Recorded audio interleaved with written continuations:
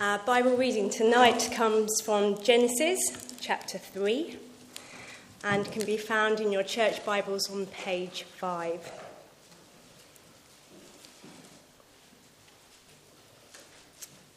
That's Genesis chapter 3.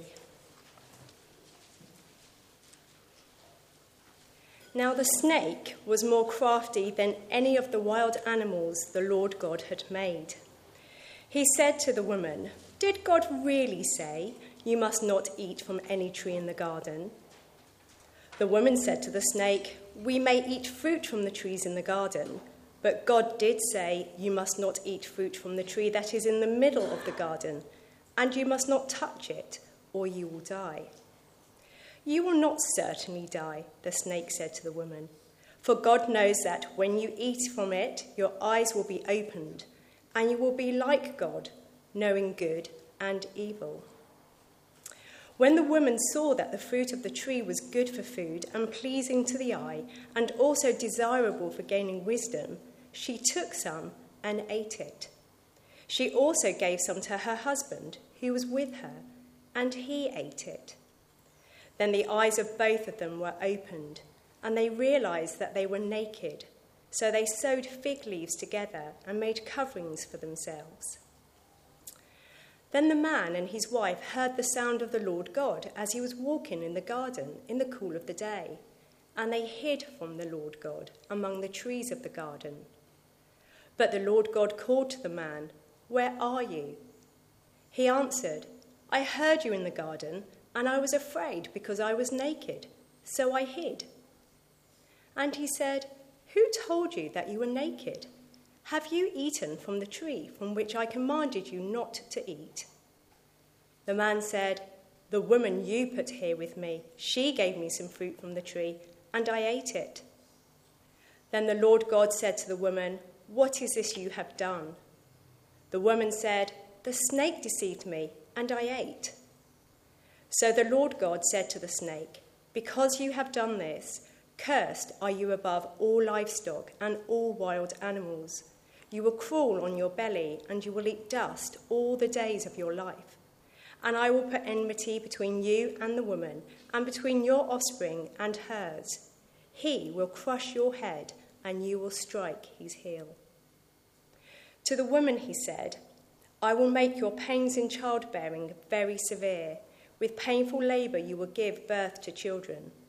Your desire will be for your husband, and he will rule over you." To Adam he said, "Because you listened to your wife and ate fruit from the tree which I commanded you, you must not eat from it. Cursed is the ground because of you. Through painful toil you will eat food from it all the days of your life. It will produce thorns and thistles for you, and you will eat the plants of the field. By the sweat of your brow you will eat your food until you return to the ground, since from it you were taken. For dust you are, and to dust you will return." Adam named his wife Eve because she would become the mother of all the living. The Lord God made garments of skin for Adam and his wife and clothed them. And the Lord God said, "The man has now become like one of us, knowing good and evil. He must not be allowed to reach out his hand and take also from the tree of life and eat and live forever." So the Lord God banished him from the Garden of Eden to work the ground from which he had been taken. After he drove the man out, he placed on the east side of the Garden of Eden cherubim and a flaming sword flashing back and forth to guard the way to the tree of life.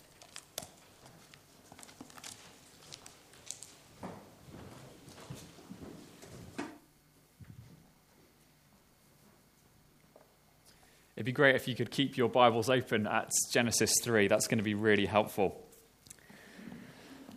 Last week we saw that to be created male and female is to be gloriously the same and beautifully distinct. One of the major themes that we looked at was what it is to be made in the image of God. And one of the ways of thinking about this is that we are created to be mirrors reflecting who God is. We were created, male and female, to display something of what our Creator God is like, to show off his beauty. This is our common purpose and mission. And overall, I want to say that this is something that we do together. As we fill and rule the earth, we as male and female accomplish this mission. But we also do this distinctly. Men taking first responsibility for work and worship, women as helpers of the helpless. Together we display who God is. And this is what it is to be male and female in a perfect world. But we don't live in a perfect world, do we? We live in a world where many men feel insignificant and unfulfilled, where many are unemployed, underemployed, or overemployed, where many are disengaged at home or others are abusive, where many men have turned their back on church because Jesus is a woman thing. And we live in a world where many women are vulnerable and unloved, where many are overburdened and outstretched by a million expectations and responsibilities, where many can't walk home on a summer's evening without glancing over their shoulder and planning a route of escape. And we live in a world where many make no time for Jesus in all their busy lives. But blaming all our difficulties and challenges as men and women on the fallen world, the fallenness, the brokenness out there, that just won't cut it. That's not sufficient, because the Bible points not to the problem out there, but the problem in here as well. As men and women, the problem is in here, because we ourselves are fallen. So if we're going to learn what it is to flourish as men and women in Christ, we have to pay attention to this. We have to pay attention to what it is to be fallen male and female. I'm going to say just briefly and first of all that we are primarily fallen human beings. The fall is something that we all did and we all experienced together. But today we're focusing more on the distinctives. And I'm going to warn you, there really isn't much good news tonight. I'm sorry about that. We're going to dive into the depths of our depravity. We're going to come face to face with the darkness. But we must do this. We must. If we misdiagnose the problem, then we're not going to find the right cure. And the light will seem all the more glorious when we come face to face with the darkness. You might admit that you're not what you could be as a man or a woman. But the reality is far, far worse. Let's start by looking at Adam in Genesis 3 and what it is to be fallen man. Remember from Genesis 2, God placed Adam and Eve in a garden paradise full of everything they could ever possibly want. And the Lord said to Adam in chapter 2, verses 16 and 17, the Lord commanded the man, "You are free to eat from any tree in the garden, but you must not eat from the tree of the knowledge of good and evil. For when you eat from it, you will certainly die." But as Nay read, that's exactly what they do. The snake deceives. Adam and Eve take and eat, and humanity falls. Now, as guys, it's probably tempting to blame Eve here. After all, she's at fault, right? Think again. Look at verse 6 of chapter 3. The second half of it says, "She also gave some," that is the fruit, "to her husband, who was with her." Wow. All the time, as the snake deceived, as Eve was conned, her husband Adam was with her, right there, listening in to every single lie, doing nothing, saying nothing. Wow. Adam avoided his responsibility. God told him to have dominion over the animals, but here is a snake telling his family what to do.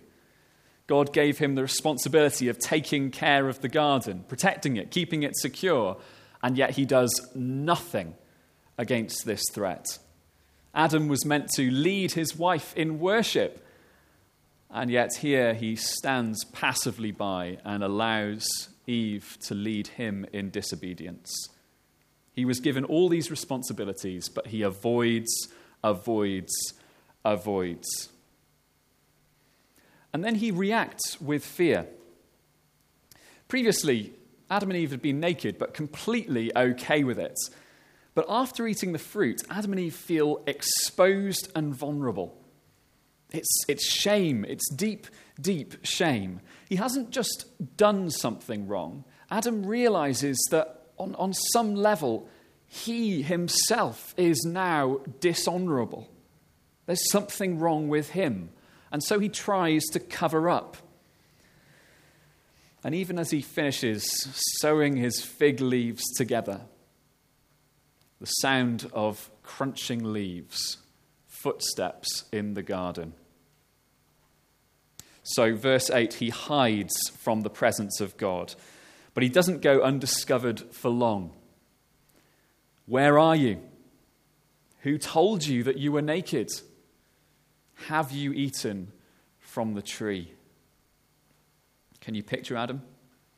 Shaking, sweating, clutching fig leaves before the presence of his Creator. He's so desperate to cover up his inadequacy that he even blames his wife. But I think his response can best be summed up in verse 10. I heard you in the garden, and I was afraid because I was naked. He was afraid of being exposed. You see, Adam's fall was specifically about avoidance and fear. Avoidance and fear. And he leads all men in the same sin. In verse 17, we see that Adam brought a curse upon himself and all men to follow him. With thorns and thistles everywhere, our responsibilities to work and worship would now become painful toil. And guys, we might hide it. But ever since Adam's fall, we have been desperately afraid of being exposed, bending beneath the burden of our responsibilities. Deep down, we know we just can't shoulder it. Blessed with glorious purpose of displaying God to the world, we are completely inadequate. Deep down, we are afraid that this naked insufficiency will be on display, will be discovered by God, by others, and even by ourselves. So what do? We avoid. Fallen man avoids because of fear. And in doing so, we distort the image of God. Still, we reflect something of who God is. Still, we reflect something of his glory, but it's distorted, it's broken. We're made to represent and reflect our Creator. Our failings as fallen men, as scared, frightened avoiders, they don't just reflect poorly on us. I think we know that. I think we know that our failings reflect poorly on us, but they also reflect on who the world thinks God is. Our failings do great dishonor to our God. We hide his glory. How would you feel if someone was out there in the world spreading rumors, false rumors, lies about what you're really like? That wouldn't feel good, would it? I want us to really see that this is our sin. So I'm going to go through 5 portraits of fallen humanity now. These aren't original to me, although I've kind of developed them a little bit. I first heard them from a guy called George Hawkins, who's the minister at Beeston Free Church in Nottingham. None of us will neatly fit into any of these categories, but I encourage you to look for yourself, to look for your own sin in these portraits, and not for the sin of the person sitting next to you or someone else. This is about facing our own sin. And it's not a personality test. Firstly, we'll put it up on the screen. The first portrait of fallen man is little boy. Little boy avoids through escapism, and his motto is, I can't cope with life. He can't face the thorns and the thistles, so he just doesn't struggle at all. This little boy might flit from one job to the next. He might well flit from one relationship to the next. He might seem like a little bit of a kid, and he'll want women to mother him and make his decisions for him. If he has a wife, he'll want her to be the boss.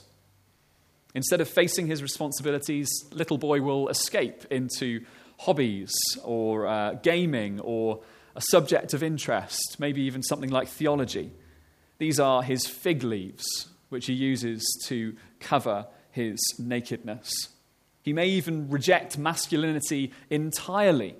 He may be very effeminate. He may take on a camp persona. Deep down, he is terrified of commitment and conflict. He's scared that if he makes a decision, he will be exposed. He's also vulnerable to addiction. He might try to escape the real world by going into pornography or addiction through like alcohol addiction. He just doesn't take hold of life. It's really tragic. And he misrepresents God. The lie he tells about God is that God is someone who would never take the initiative in grace and salvation. That's the first portrait of fallen man. The second is party boy. Party boy avoids through entertaining. His motto is, I'll make you feel good, but I won't commit to you. He might seem quite fun and engaging. He certainly knows how to use words in order to charm. He's very good at talking himself out of trouble. He probably pays a lot of attention to his appearance. But all the charm, all the jokes, they're just fig leaves, again, protecting the real him from being exposed. He pursues women to build his own ego. He likes the chase but hates commitment because they might see who he really is. Everything he does is shallow. There's no depth because really he's scared of who he is deep down. He misrepresents God as someone who would use words not to create and save, but to manipulate and twist. That's party boy. Good boy. Good boy avoids through people pleasing. His motto is, I will do everything to keep the peace except fight. Good boy might well be popular, particularly in a church, I think, because he's very polite, he's very interested in others. He won't cause any trouble and he'll be very, very helpful. But eventually the niceness will grate. He won't lead or make decisions because other people might disagree, and he won't stick his neck out. Being liked is the only aim, so he constantly overpromises and never says no. He'll even lie and manipulate in order to avoid conflict. Because deep down he is naked and ashamed. He sews together the praise of others as his covering. And he misrepresents God as someone who doesn't love, but is only interested in what he can get out of people. 2 more portraits. Distant boy. Distant boy avoids through achieving. His motto is, I won't let the thorns and thistles win. Distant boy is impressive, he's organised, he's reliable and diligent with his work. He's decisive, competent and self-sufficient. But busyness and distance are his fig leaves. He's terrified of relationships. Like Party Boy, he doesn't want anyone to get close enough that they might discover the real him.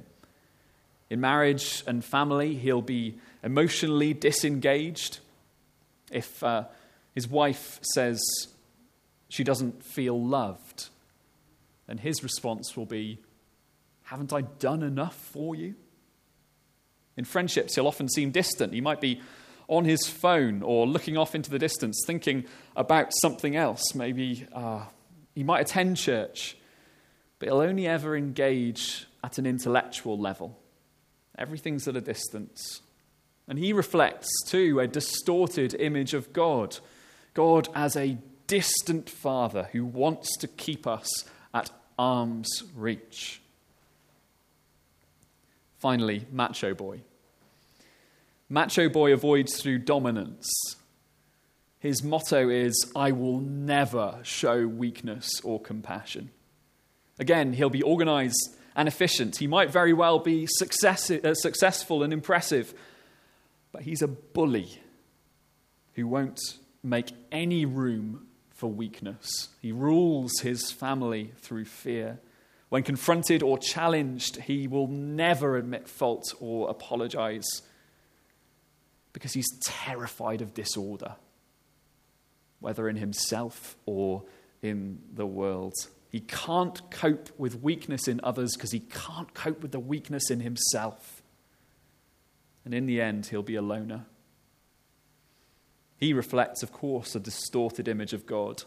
God as the cruel bully who never shows mercy. So guys, do you see yourself? You might cross over and see yourselves in a little bit in one, a little bit in the other. You may spot a little bit of your personality in all of them. But this isn't a personality test.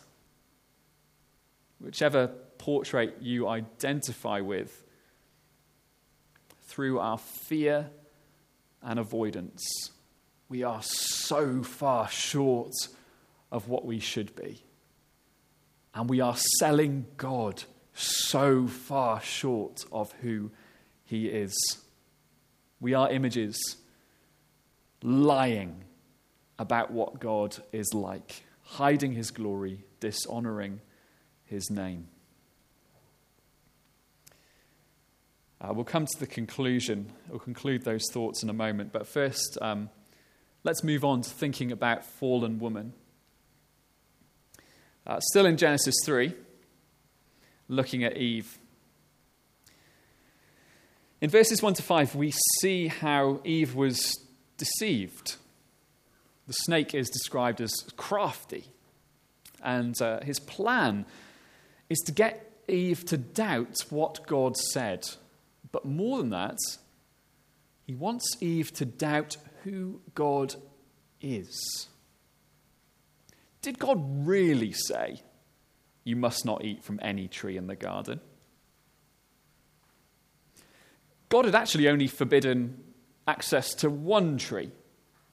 But the snake, Satan, deliberately misquotes God, as if God didn't want Eve to eat at all from any tree. And he wants God to seem harsh, unreasonable. Did God really say? He's making it sound like something ridiculous. And Eve rightly refutes this. She says, "We may eat from the fruit trees in the garden." But, I don't know if you've noticed this, already the snake's tactics are working. She gives the devil a foothold, even at this stage, because Eve now misquotes God, making him sound harsher than he actually is. God had said, "Don't eat from the tree." But Eve adds, "You must not touch it, or you will die." Emboldened by this progress, the snake makes his final move. Once more, he wants Eve to doubt what God has said and doubt who God is. "You will not die, for God knows that when you eat from it, your eyes will be opened, and you will be like God, knowing good and evil. So not only is the snake saying that God's a liar, but he's saying that, Eve, God is holding back something from you. And she falls for it. Before she was completely secure, knowing that her God loved her, knowing that her God wanted what was best for her and would provide for her, but now that happy paradise was turned upside down. Her sense of safety and security were lost, evaporated. She didn't believe that God loved her. She didn't believe that God wanted the best for her. And out of this terrible insecurity, Eve takes control. She sees the fruit. It's bright. It's glistening. It's perfectly ripe. It's begging to be picked. But more than that, it's desirable for making one wise. So she reaches out to take the place of God, to be the one who knows good and evil and in some way determines good and evil. And she takes control of her husband too. Admittedly, he's been rubbish, as we've already seen. He just stands there doing nothing. His job was to lead her in worship, but now she grasps control and leads him in disobedience. Deceived about who God is, Eve was insecure and takes control. And she leads all women who follow her in the very same sin. After the hiding and the blame game that we've already talked about, Eve hears the curse that she'd brought upon herself. Just like Adam, it would mean painful labor, but obviously of a different kind. And then, as well, there's relationship breakdown in verse 16. Your desire will be for your husband, and he will rule over you. As a result of the fall, Adam will twist responsibility into rule. He was always meant to lead, but now he will do so as a selfish sinner. And Eve, too, instead of being that helper to the helpless, imaging our helper God, her desire is going to be for her husband. Now, that's easily misunderstood, but actually, if we were to flick over onto the next page, we'd see that phrase used again. And there it's sin's desire to take control of Cain. It's exactly the same phrase, and that's what it means here too. Eve, from this point forward, Eve and fallen woman, deceived into insecurity, will seek to take control. And you will know better than I do, obviously. But has fallen woman ever recovered from this deception? It might be easy to excuse or joke about the compulsion to control, but it's no small thing. It comes from terrible insecurity that you are not loved. It's rooted in the dreadful deception that God doesn't want the best for you. And more than that, through control and through insecurity, fallen woman presents, again, this distorted view of God to the world, lying about who he really is. So again, here are 5 portraits of fallen woman. Again, don't think about the sins of the person next to you. Try and spot your own sin here and come face to face with it. Firstly, little girl. Little girl controls through weakness. Her motto is, help me.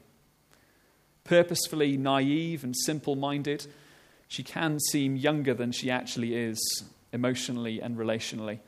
She might feign helplessness so that others will step in and take care of her. She's very dependent, needy, and wants men to rescue her.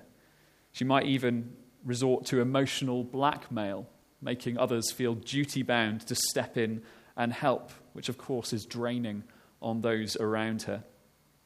But fundamentally, she doesn't believe that God will take care of her, and so she manipulates others into doing so instead. Made to show what God is like, she tells two lies.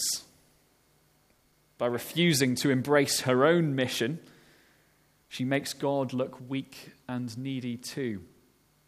And she also declares to the world watching on that God doesn't care and will not rescue. She needs other people to do that instead. Secondly, party girl. Party girl controls through charm. With men, she may be flirtatious and seductive. With women, she may be very flattering face to face. She knows how to use words to manipulate, and she knows how to use her appearance to draw people in. She'll probably be very popular and very good company, but she needs this because deep down she doesn't feel loved. Not really. She always compares herself to others, and she's going to have very low self-esteem. So she might gossip and tear others down behind their backs. Party girl misrepresents God as someone who draws people, not because he loves them, but because he's desperately alone. Thirdly, good girl. Good girl controls through presenting this ideal image to the world. She's a people pleaser who won't, maybe even can't, say no. She's a rescuer who finds her significance in others.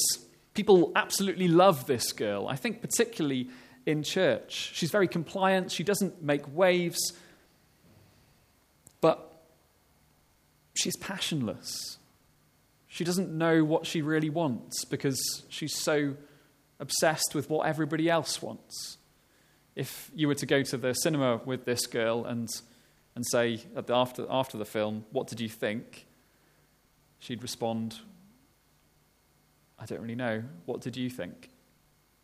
That's all that matters to her. Deep down, she doesn't believe that God is pleased with her. And even if he would ever be pleased with her, it would be because she'd done something.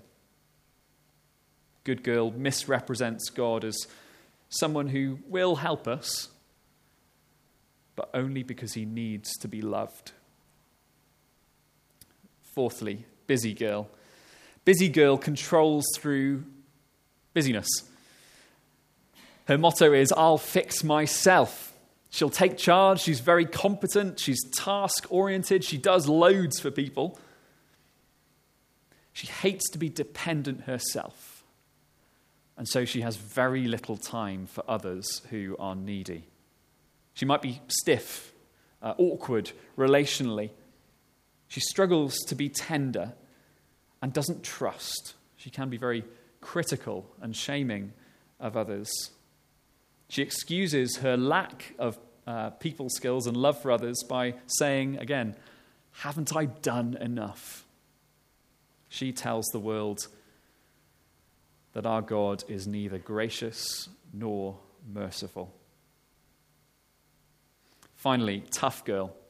This is control through punishment.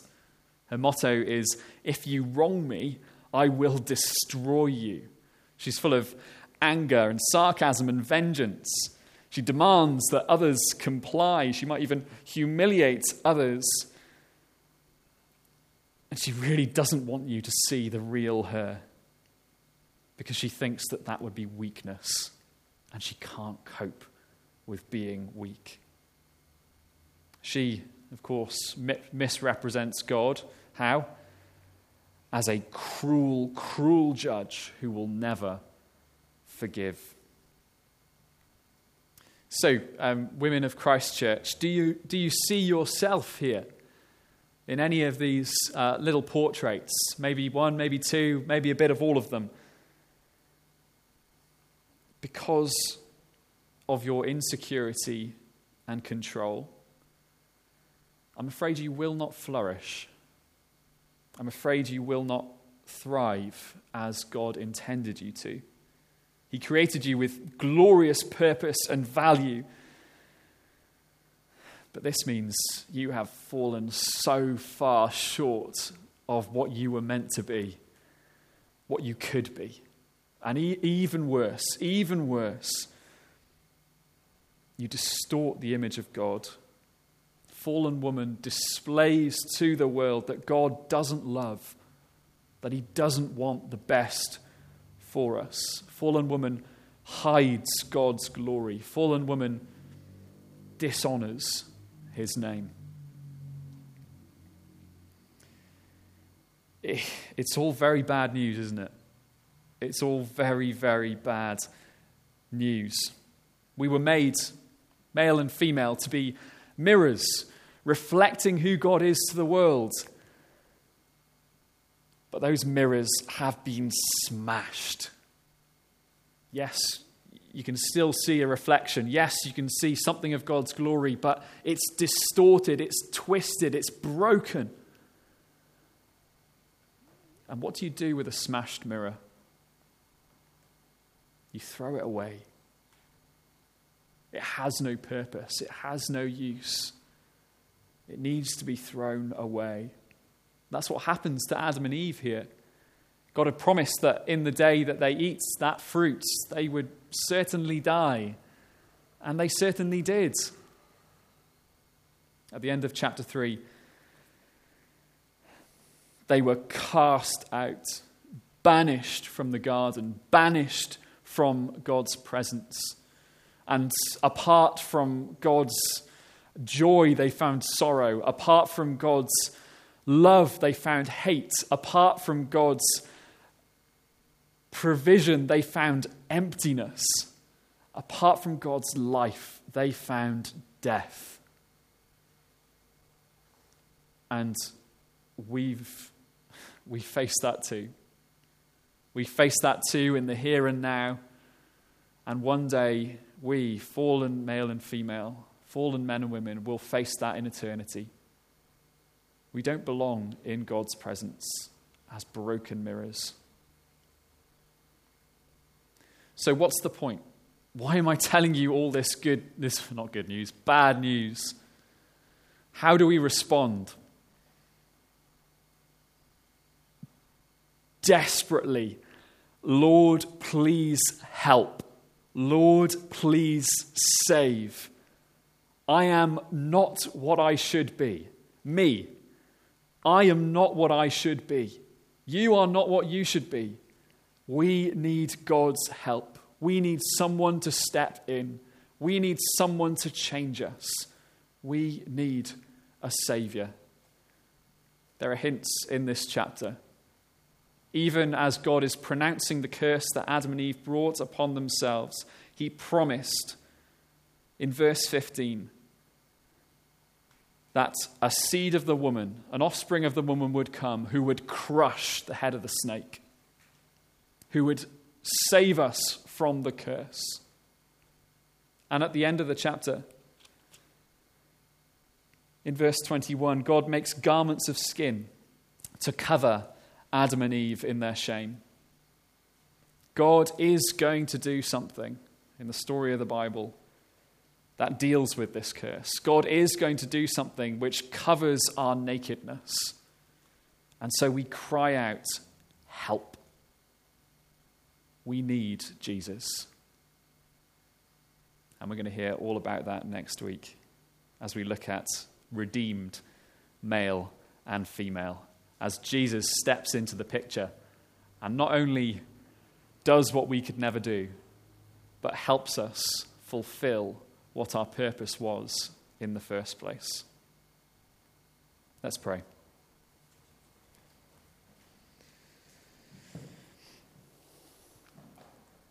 Almighty God, this has been sobering stuff as we come face to face with our own sin as fallen men and women.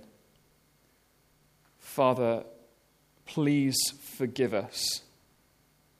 Please forgive us for our frightened avoidance of responsibility. Please forgive us for our insecure taking control. Please forgive us for displaying to the world lies about who you are.